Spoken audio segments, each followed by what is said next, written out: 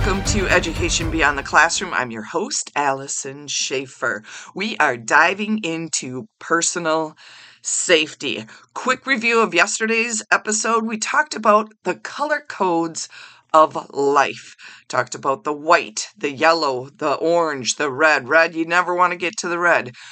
We want you to live in the yellow. Live in the yellow. You have that situational awareness. You're not phone focused all the time and you are not screen focused all the time, but you pay attention to what's going on around you. Today, I'm going to be addressing avoid, escape, defend, as well as the rules that govern force. Spit it out, sorry. The rules that govern force. I am a gun-toting babe, so to speak, so I do believe in the right to bear arms. So if you're not interested in that, you might want to just not listen anymore. So I do believe we should defend our home, defend our loved ones, not necessarily kill people, but be able to defend our homes. When someone's breaking in or someone's assaulting, we should have that option available, but hoping never to get in that position. So let's talk about avoid first. So avoiding is to try to avoid dangerous situations, excuse me, in the first place. So avoid dangerous situations in the first place and just be aware of where you're going. So for instance, if you're going on vacation, check out the areas that you're going to be in and see what's going on in those different areas. Be aware of all your surroundings and steer clear of those uncomfortable or unsafe environments or situations. Again, do your research, loves. Do your research. Don't go somewhere alone that you're unfamiliar with. And make sure that you don't approach strangers, especially if you have that gut instinct.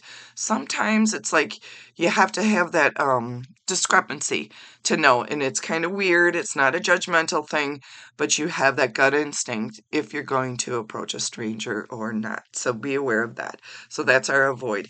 Now, to escape, if you're in a situation where you're thinking, oh my God, this is unsafe, get the hell out of there.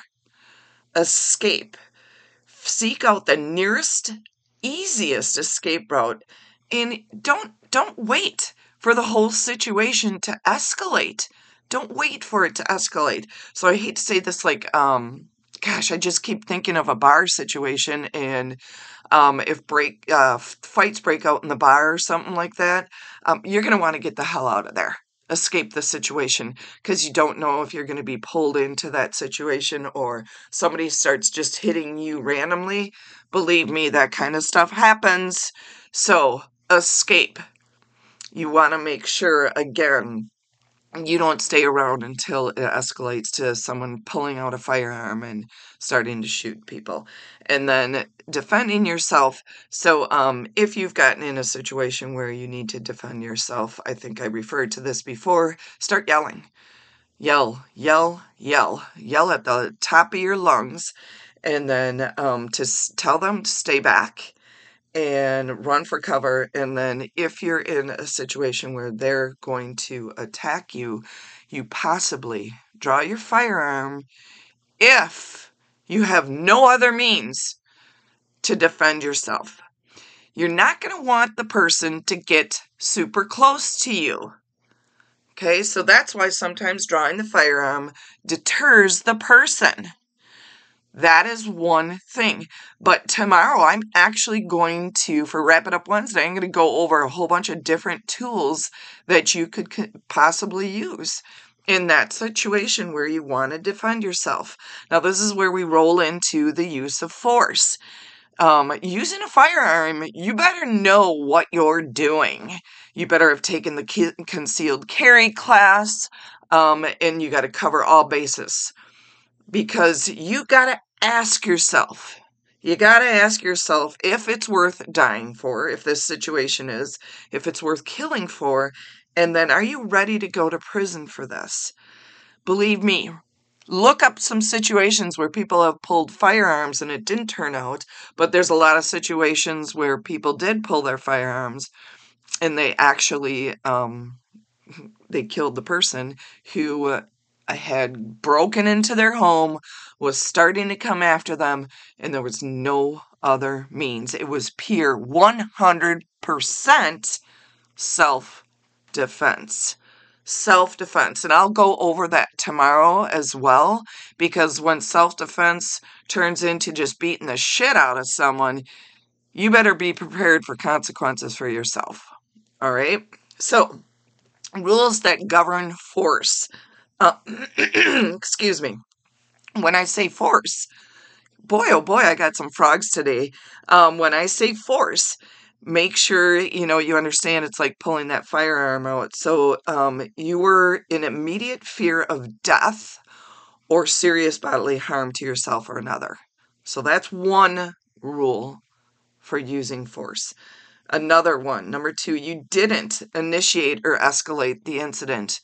You were not antagonizing in that situation. Number 3, no lesser force was sufficient or available to stop the threat. There was nothing else that you could have done with lesser force to stop that threat. And then number 4, you had no way to disengage or escape from that threat. So think about those. Think about those 4 rules for governing force. Because once you pull that firearm out, you got to be ready to face the consequence of whatever your choice is to be. Like I said, take concealed carry classes. They're all over. They're all over, and it's better to have and not need than need and not have. All right, you guys, thanks for hopping on.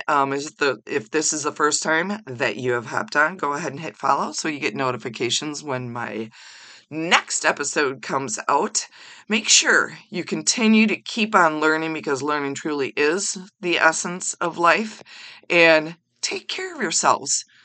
Take care of yourselves and practice that avoid, escape, defend, and know the use of force in your personal safety. I will definitely catch you on the flip side. Peace out.